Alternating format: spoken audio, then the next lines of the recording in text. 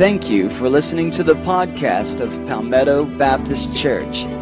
We pray that as you listen to the following message, that it will encourage you to continue to connect, grow, and serve in your relationship with God and with others.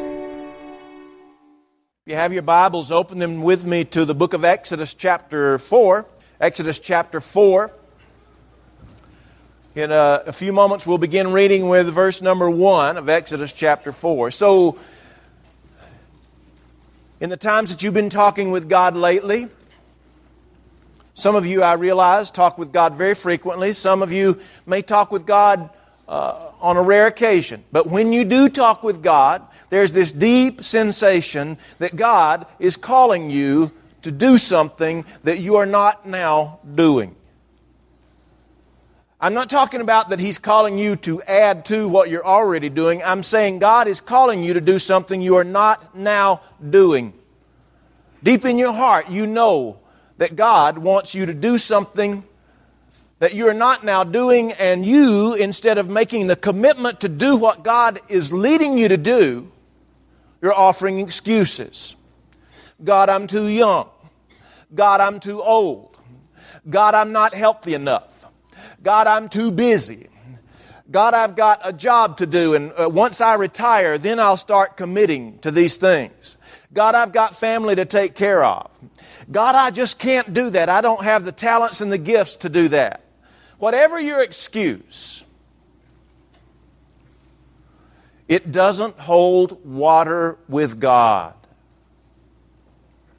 God is calling people in this church to service. I don't know exactly what all that service might be. Some of you may be calling to be a missionary in a foreign country, some to be a missionary right here in the United States. Some of you, God may be calling you to be a teacher or a deacon. Or God may be calling some of you just to conduct your own, maybe a visitation ministry. Maybe an encouragement ministry. I don't know what it is, but you know. You have some idea of what God is leading you to do, and so far, you have said no. And you've offered nothing to God but weak, wimpy, wussy excuses.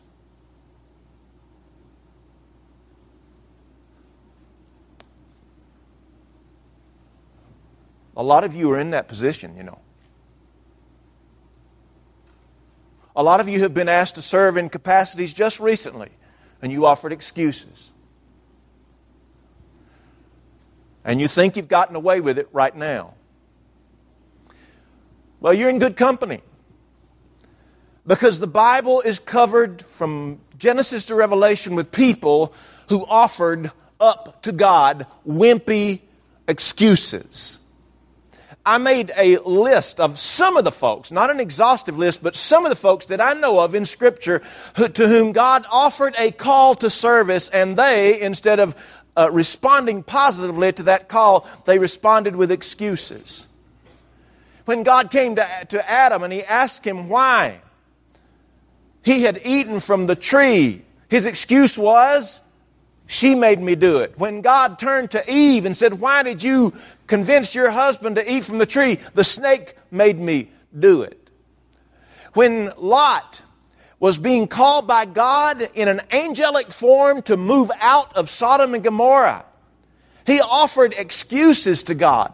God says, I want you to go to thus and so mountain. And Lot says, I can't go there because they will mistreat me there.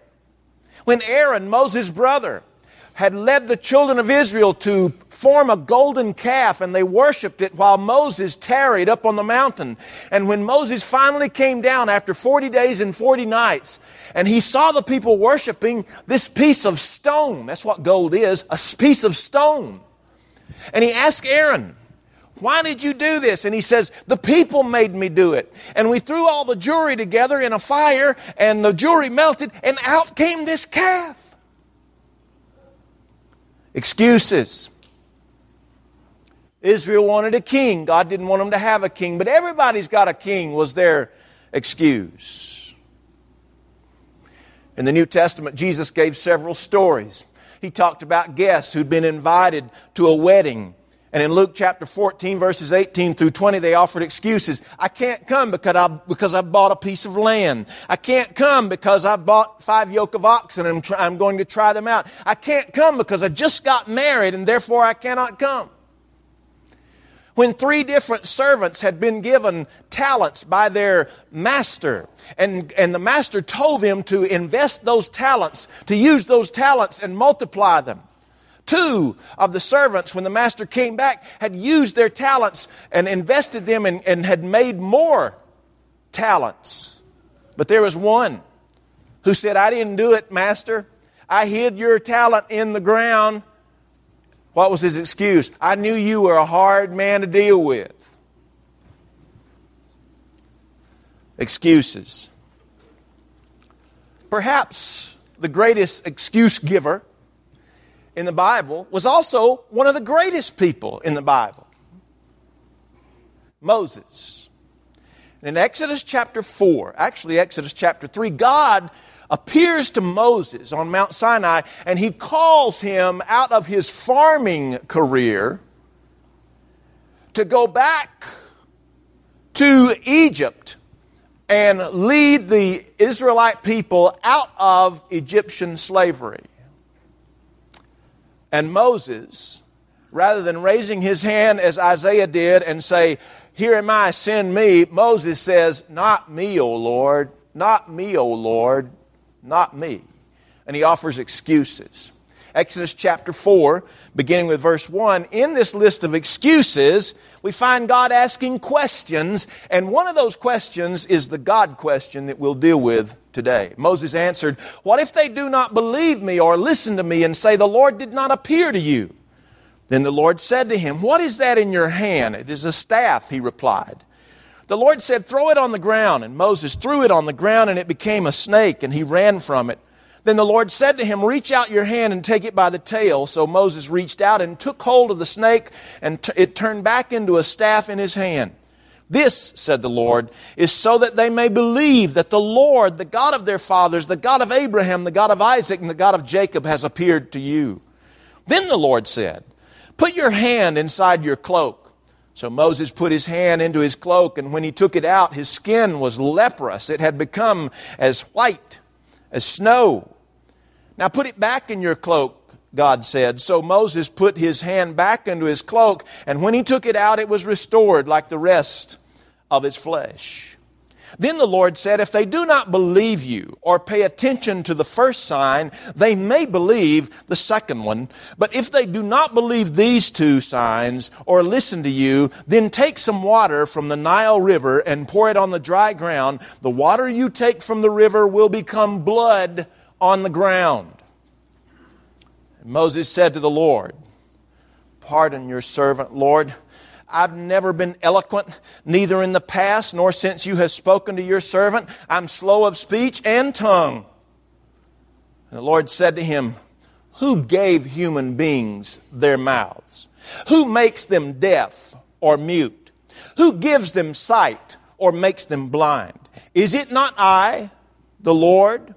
Now go, I will help you speak and will teach you what to say. But Moses said, pardon your servant. Lord, please send someone else.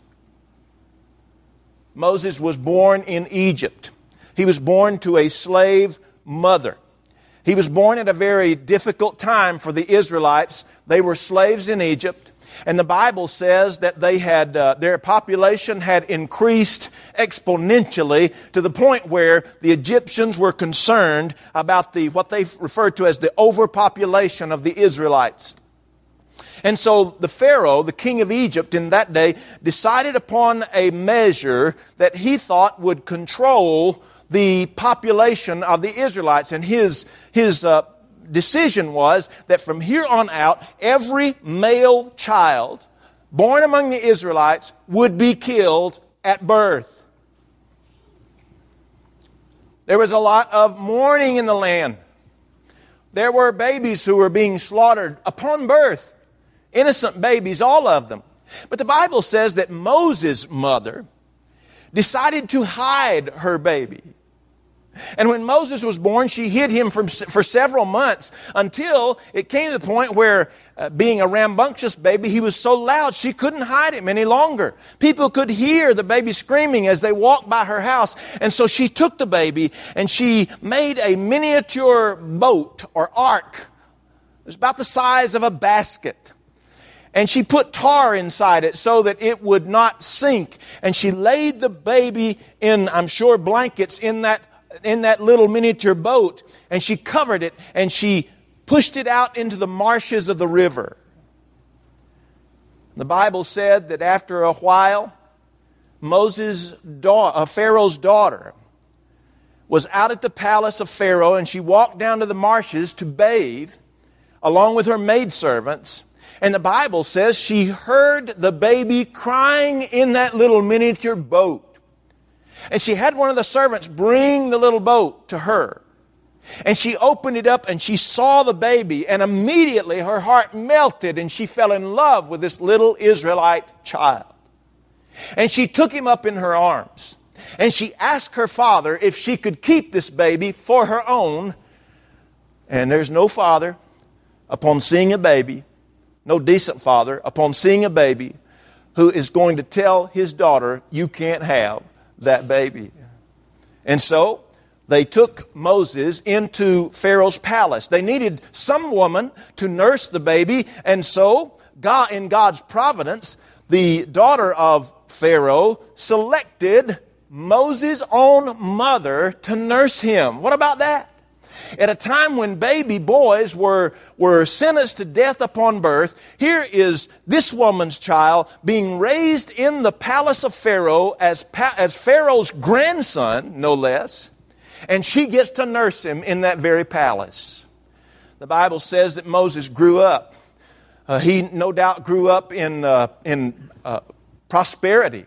He grew up in influence, and he grew up in affluence. And one day, when he was about 40 years old, the Bible says that he began to recognize his identity. He realized that he didn't look the same as the Egyptians. He didn't feel the same as the Egyptians. And he found himself more identifying with the Israelites. And he realized that his own people were being abused by the Egyptian people. One day he saw an Egyptian abusing an Israelite, and Moses looked to the left and he looked to the right to make sure nobody was looking, and he intervened and he killed the Egyptian. He told the other Israeli to be quiet, don't say anything about it.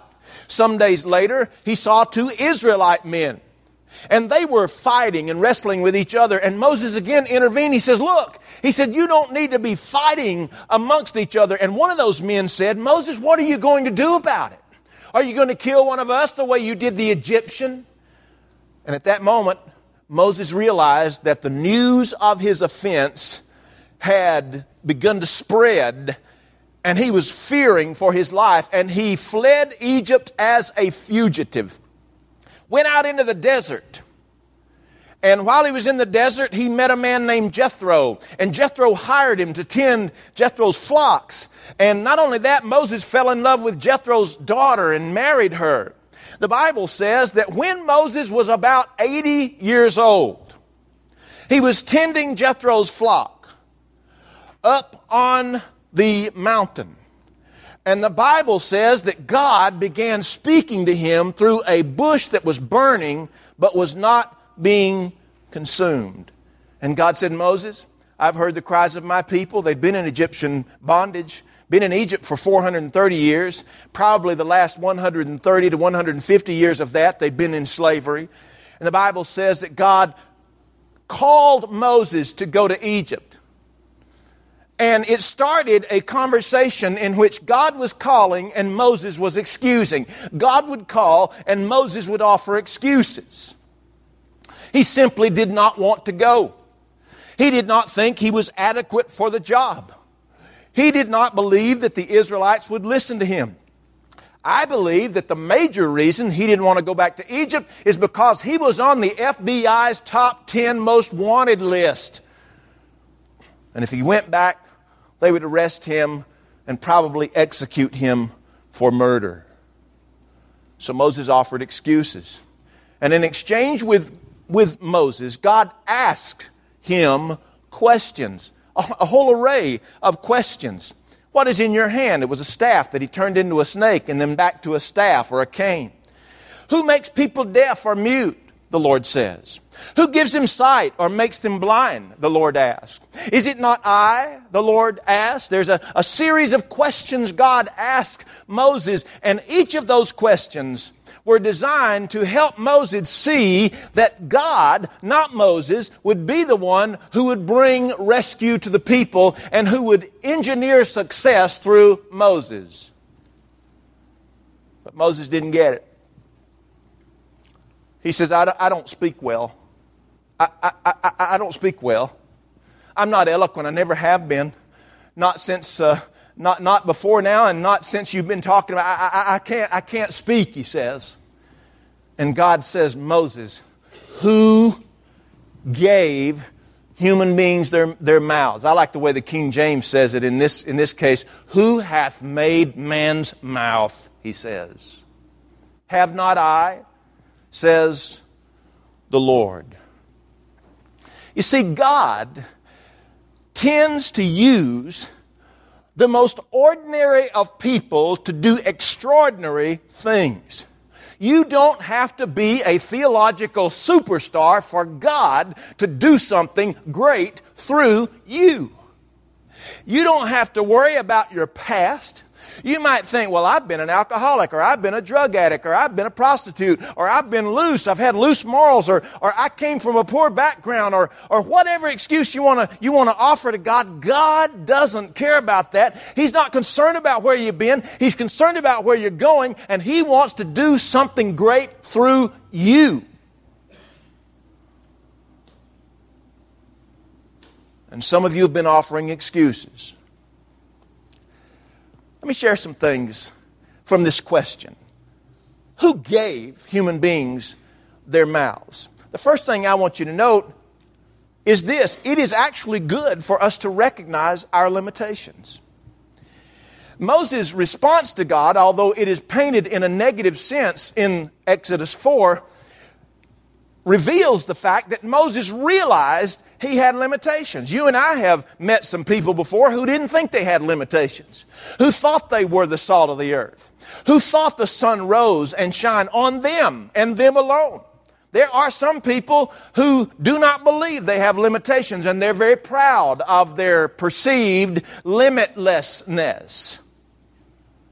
But not Moses. And I'll tell you, of anybody who lived during that time, if anyone could have boasted about his ability, it would have been Moses, above anybody else. But this Moses recognized his limitations. In Exodus chapter 3, verse 11, he says, who am I that I should go there? I'm nothing, in other words. Exodus 3:13, what if they ask me your name? I don't even know what your name is. I haven't been close enough to you to know your name. Exodus chapter 4, verse 1, what if they don't believe me? I don't have integrity. I don't have credibility with them. Chapter 4, verse 13, I'm not a good speaker. Chapter 4, verse 13 again, I just can't go. Moses recognized his limitations. That can be a good thing. In fact, I will say that first and foremost, that's a good thing. Because when we realize our own weaknesses and our own limitations, then we get in the very position where God can use us the greatest. It's good to recognize our limitations. Secondly, we need to recognize that God is the one who gave us our limitations. You say, well, I'm real shy. God is the one who made you that way. I have too blunt a personality. I speak before my brain goes into gear. God gave you that personality. Well, I've got some problem in my family. I was born into a dysfunctional family. Listen, you didn't have a choice about being born into a dysfunctional family. And so the fact that you had no choice in it means that God actually put you in that dysfunction. Now, He may be trying to rescue you out of it, but what I'm trying to say to you is this: whatever your limitation, God gave it to you. What about Moses' lack of credibility? God gave him that.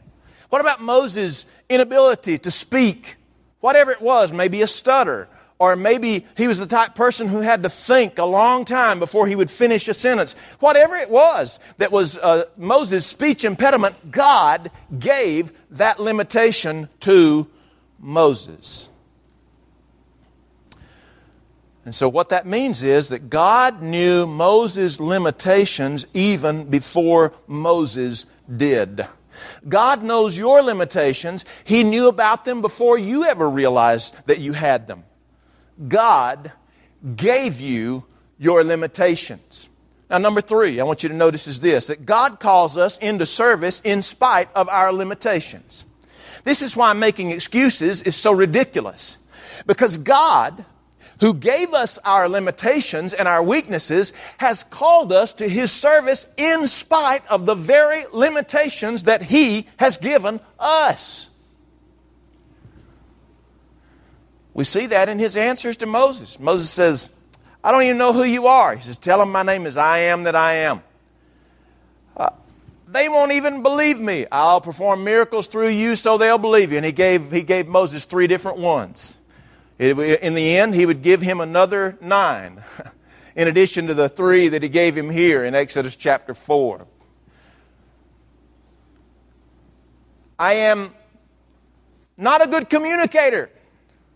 I will speak through you because I've made your mouth, Moses. I still can't do it. And in the verses following, the ones we read, God became angry with Moses.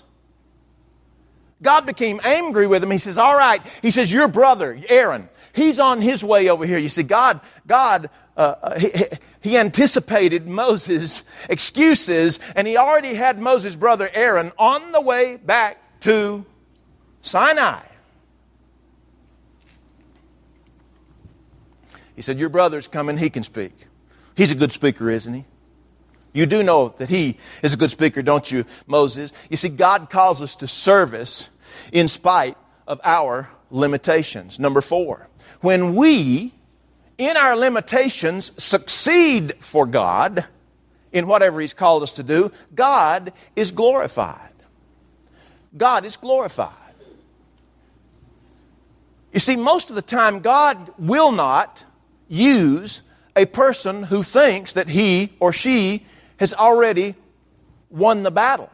A person who thinks they can conquer the world in and of their own power. A person who's so consumed with pride you can't even see the real person. God rarely uses such a person. God uses ordinary people. That's why He called Moses, who was tending sheep of all things. That's why He called Jeremiah, who was in a priestly family but didn't even live in Jerusalem. He lived 20 miles away or so at Anathoth. That's why God called Amos, who said, I was neither a prophet nor the son of a prophet, but God took me and He spoke through me. God speaks through ordinary people. And when ordinary people are used of God to accomplish great things for God, God is glorified because those people know more than anything else that had they tried to do this in their own power, they would have failed miserably. Who in the world would have chosen the 12 disciples that Jesus chose? I wouldn't have chosen them. You wouldn't have chosen them. I'm not going to go look for fishermen out there who are foul-mouthed to go spread the message of Christ. I'm not going to pick Judas for sure. And yet, these are the men Jesus personally chose. Why? Because that's the way God works. God uses ordinary people to do extraordinary things, because when that happens, He gets glory. The Apostle Paul put it this way. He says, I've seen some great things in my life, for 2 Corinthians chapter 12. But he said this, he says, in order to keep me from becoming conceited about my experiences, God gave me a thorn in the flesh, a messenger of Satan to torment me. There were 3 times that I pleaded with the Lord to take it away from me, but He said, my grace is sufficient for you. You see, God told Paul, no, my grace is sufficient for you, for my power is made perfect in your weakness. What is he saying there? He's saying that when you are in your weaknesses, when you are in your limitations, and you recognize those limitations, you are then in the best position to be used of God. And Paul says, that is why, for Christ's sake, I delight in my weaknesses. I delight in insults, in hardships, in persecutions, in difficulties. For when I am weak, then I am strong. God is glorified when we recognize our limitations and yet we follow Him in spite of those limitations. Now, number 5, and this may be the most important thing, especially related to Moses. When you and I offer excuses to God, when He calls us to service and we offer excuses for God, or offer excuses to God, what we're really saying is this. We're not saying, God, I can't. Here's what we're saying. God, you can't. God's calling you to service, and all you've offered Him, like Moses here, is a bag full of excuses. Excuses that you think say, I can't talk good, I don't have enough time, I'm not retired yet, so I can't do this, I can't. But what God is hearing is, He's hearing you say to Him over and over again, God, you can't. You can't do this through me. You see, we're not diminishing ourselves, we're diminishing the power of God, which is laughable when you consider the fact that God is infinitely powerful. We can't even measure the extent of His power and His control and His majesty and His love and His justness and His righteousness and His mercy and His grace. How many of you right now are in a position where God, you haven't talked with anybody about it maybe, or maybe you have, but you know that God is calling you to do something. It may seem like a small something, or it may seem like a big something, but all you've offered God is excuses. All you've done is say to God over and over again, God, I don't believe that you can. I don't even believe you can through me. Are you kidding? Dare we insult God in such a way? As God said to Isaiah, is my arm too short that I can't save? Are these people saying, God, you can't?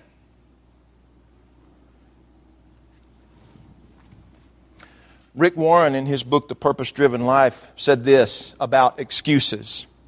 He said, Abraham was old, Jacob was insecure, Leah was unattractive, Joseph was abused, Moses stuttered, Gideon was poor, Samson was codependent, Rahab was immoral, David had an affair as well as other family problems, Elijah was suicidal, Jeremiah was depressed, Jonah was reluctant, Naomi was a widow, John the Baptist was eccentric, Peter was impulsive and hot-tempered, Mary worried a lot, the Samaritan woman had several failed marriages, Zacchaeus was unpopular, Thomas had doubts, Paul had poor health, Timothy was shy and timid. That is quite a variety of misfits, but God used each of them in His service, and He'll use you too if you will stop making excuses.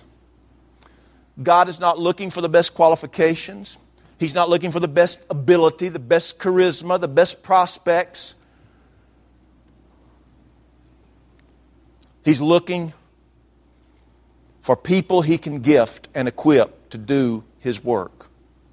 And it starts when we stop the excuses and we start saying, God, I will, because I believe you can through me.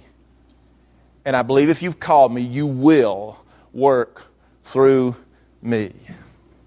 You see, every person in this room has great potential, not because you're great. We have great potential not because we're talented, not because we're handsome or pretty, not because we're well trained. We all have potential because our potential originates not in us, but in God. Therefore, each of us has infinite potential. God wants to use us. Charlie Brown once said to Lucy, he said, there is no heavier burden than great potential. Moses was a man with great potential. Yet he had notable weaknesses. But Moses' limitations, I want you to get this, Moses' limitations did not limit God. Your limitations do not limit God. Don't even suggest to Him that they do. When we feel inadequate, we should remember that our weaknesses are not what give us success in ministry. It is the Lord working through us. So let me ask you, what is God leading you to do? What excuses have you offered Him in response? Don't you think it's time, church, that some of us here rise up to the occasion and we say to God, no more excuses. I'm here. I don't know how to do much, but I know you do. Use me. Let's pray. Our Heavenly Father, in this room today, there are people who need to invite Jesus Christ to be their Savior. In this room today, there are people who need a church home and they need to come and join Palmetto Baptist Church. In this church today, there are people who are saved, but they have offered every excuse under heaven to keep from doing what they know you have called them to do. Lord, there are people with struggles in their lives. They've been struggling for some time, some of them, and they need to come and just once again yield themselves to you. Lord, this is an altar of prayer.